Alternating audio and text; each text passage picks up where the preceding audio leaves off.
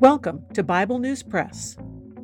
Our goal is to discuss biblical faith beyond cliches and buzzwords, whether such words are religious or political.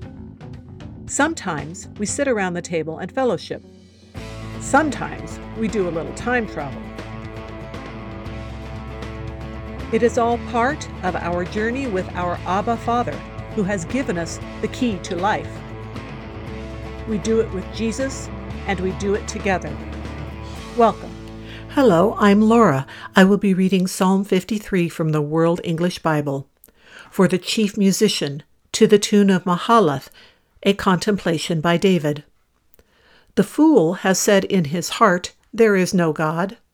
They are corrupt and have done abominable iniquity. There is no one who does good. God looks down from heaven on the children of men to see if there are any who understood, who seek after God. Every one of them has gone back. They have become filthy together. There is no one who does good. No, not one.